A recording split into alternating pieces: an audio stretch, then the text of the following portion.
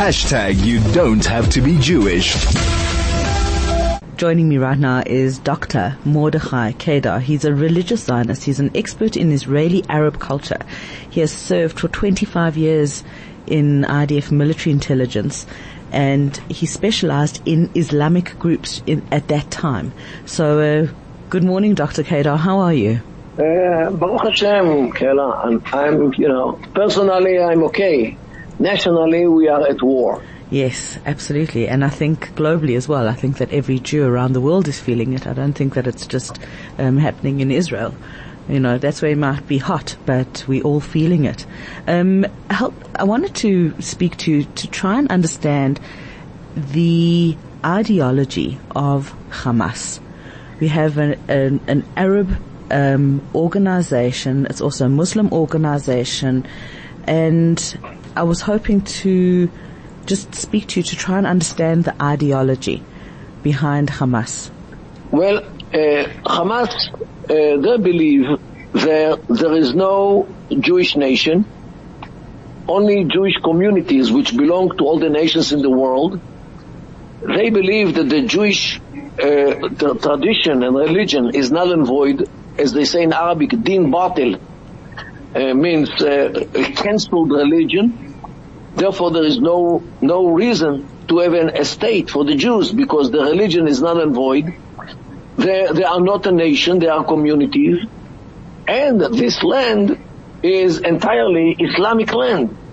Because according to them, what they believe, any land has only one-way ticket to enter the house of Islam and not to get out of the house of Islam. The state of Israel for them is viewed as a resurrection of Judaism after it was cancelled by Islam 14 centuries ago. And this is the problem. The problem is a religious problem before it is anything connected to territory or judicial issues or legal issues. Because before everything, it is a problem which Islam cannot accept the mere existence of the state of Israel.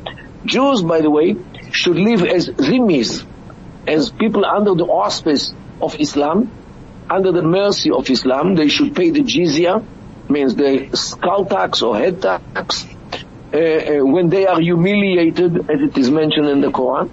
And therefore, Israel entirely has no right to exist, and their war is actually the war of Islam, as they interpret it, against the embodiment of the Jewish religion, which comes back to life after it was cancelled by Islam. Does Islam recognize that we come from the same source? That the Jewish people and the Arab nations come from, or is it the Arabs or the Muslims that come from Abraham? No doubt, Islam has a very deep connection with Judaism. After all, many of the stories from the Torah, from the Bible, from the Mishnah, from the Talmud, from the Midrashim, are very widely embedded in the Islamic sources, like in the Quran, in the Hadith, the oral tradition. No doubt, Islam is more or less of a replica of Jewish sources. This is why the people of Mecca, in the days of Muhammad, they actually accused him that the whole Quran is no more than asatir al-awwalim, as it says in Arabic, means the stories or the fables of the old ones, of the former ones, means the Jews and Christians.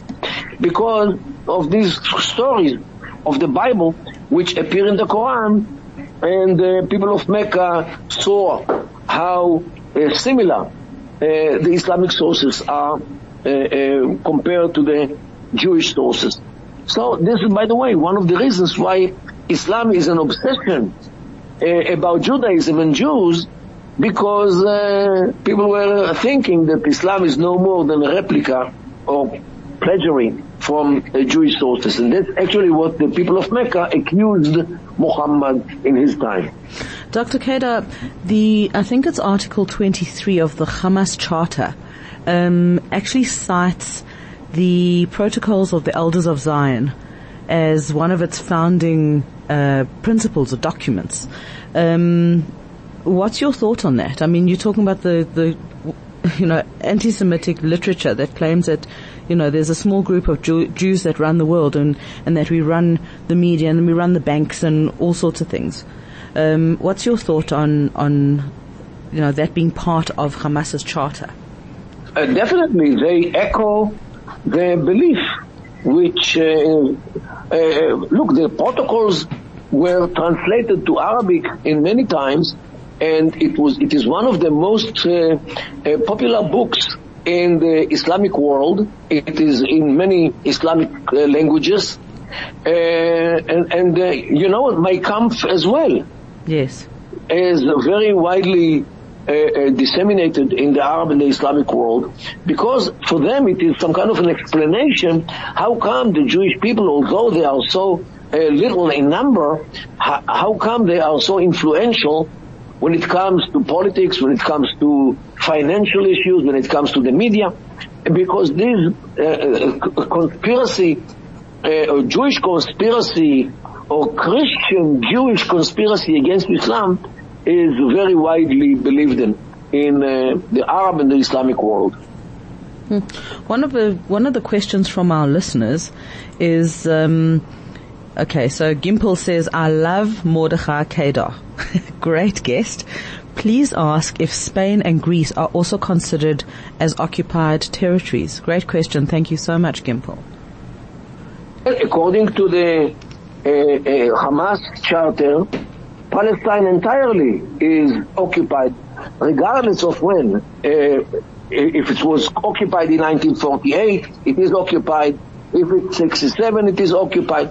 There is no real difference between both occupations of 1948 and 67, because Jews anyway have no right to any part of the land, and Israel would be an illegitimate country even it was on the space of 1 square centimeter on the seashore of Tel Aviv. So this is why they attacked Be'eri, all those kibbutzim around Gaza, who are not the occupation of 67.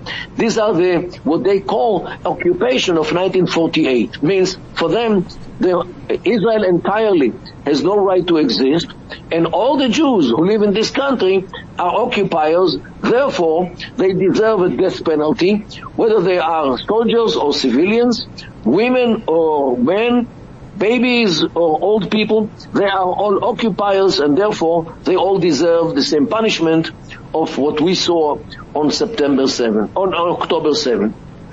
Right. Dr. Kedar, the guest, our listener wanted to know if Spain and Greece are considered also as occupied territories, because that was part of, I think, isn't there something in Islam that if there was once an Islamic community there, then that land will always definitely be Islamic. Definitely, Spain should return to be Islamic after it was Islamic for several hundreds of years. The island of Sicily, in the southern part of Italy, should return to be Islamic.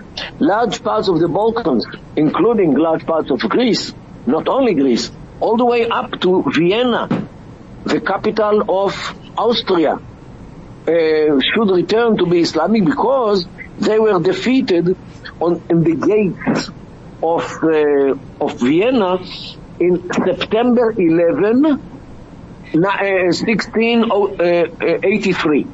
September 11. Now you can understand why September 11 was chosen by Bin Laden for the fight on America. This, history means a lot in the Middle East. Yes. And this is why they launched this attack on America on September 11 of 2001.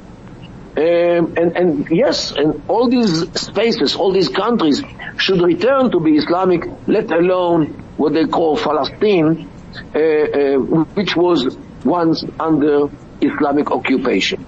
Dr. Kedar, just a last message, or last question before I let you go, and thank you so much for your time this morning. So, as diaspora Jewry, we see that Israel is at war with Hamas. Israel's strategic imperative, there are 3 of them. One of them is to get the hostages back. It is also to destroy Hamas, this terrorist organization, right? That's not all three of them, that's just two of them, but is destroying the Hamas infrastructure in Gaza going to have any impact on the global ideology of Hamas? Ideology is very hard to be killed, because ideology is some things which people believe in. And you cannot tell people what to believe in and what not to believe. However, having said that, when they see that the world is united in order to get rid of things like ISIS, like Hamas, and their like, they understand that they have to keep their ideology, silent and hide it, at least for a while, because the world is determined to get rid of it. It's very hard to change what people believe in, but it is possible to change what they do. And this is what the world should concentrate on, to prevent anything like Hamas and ISIS to come back as organizations, or let alone states like ISIS, which have any influence in the world. They should be dealt with very decisively in order to convince everyone that this is not the way which the world would tolerate. Lieutenant Colonel Dr. Mordechai Kedar, former IDF intelligence officer, he's an expert, as you can hear, in Arab-Israeli culture. He's the guy to speak to try and understand the ideology of Hamas. Thank you so much.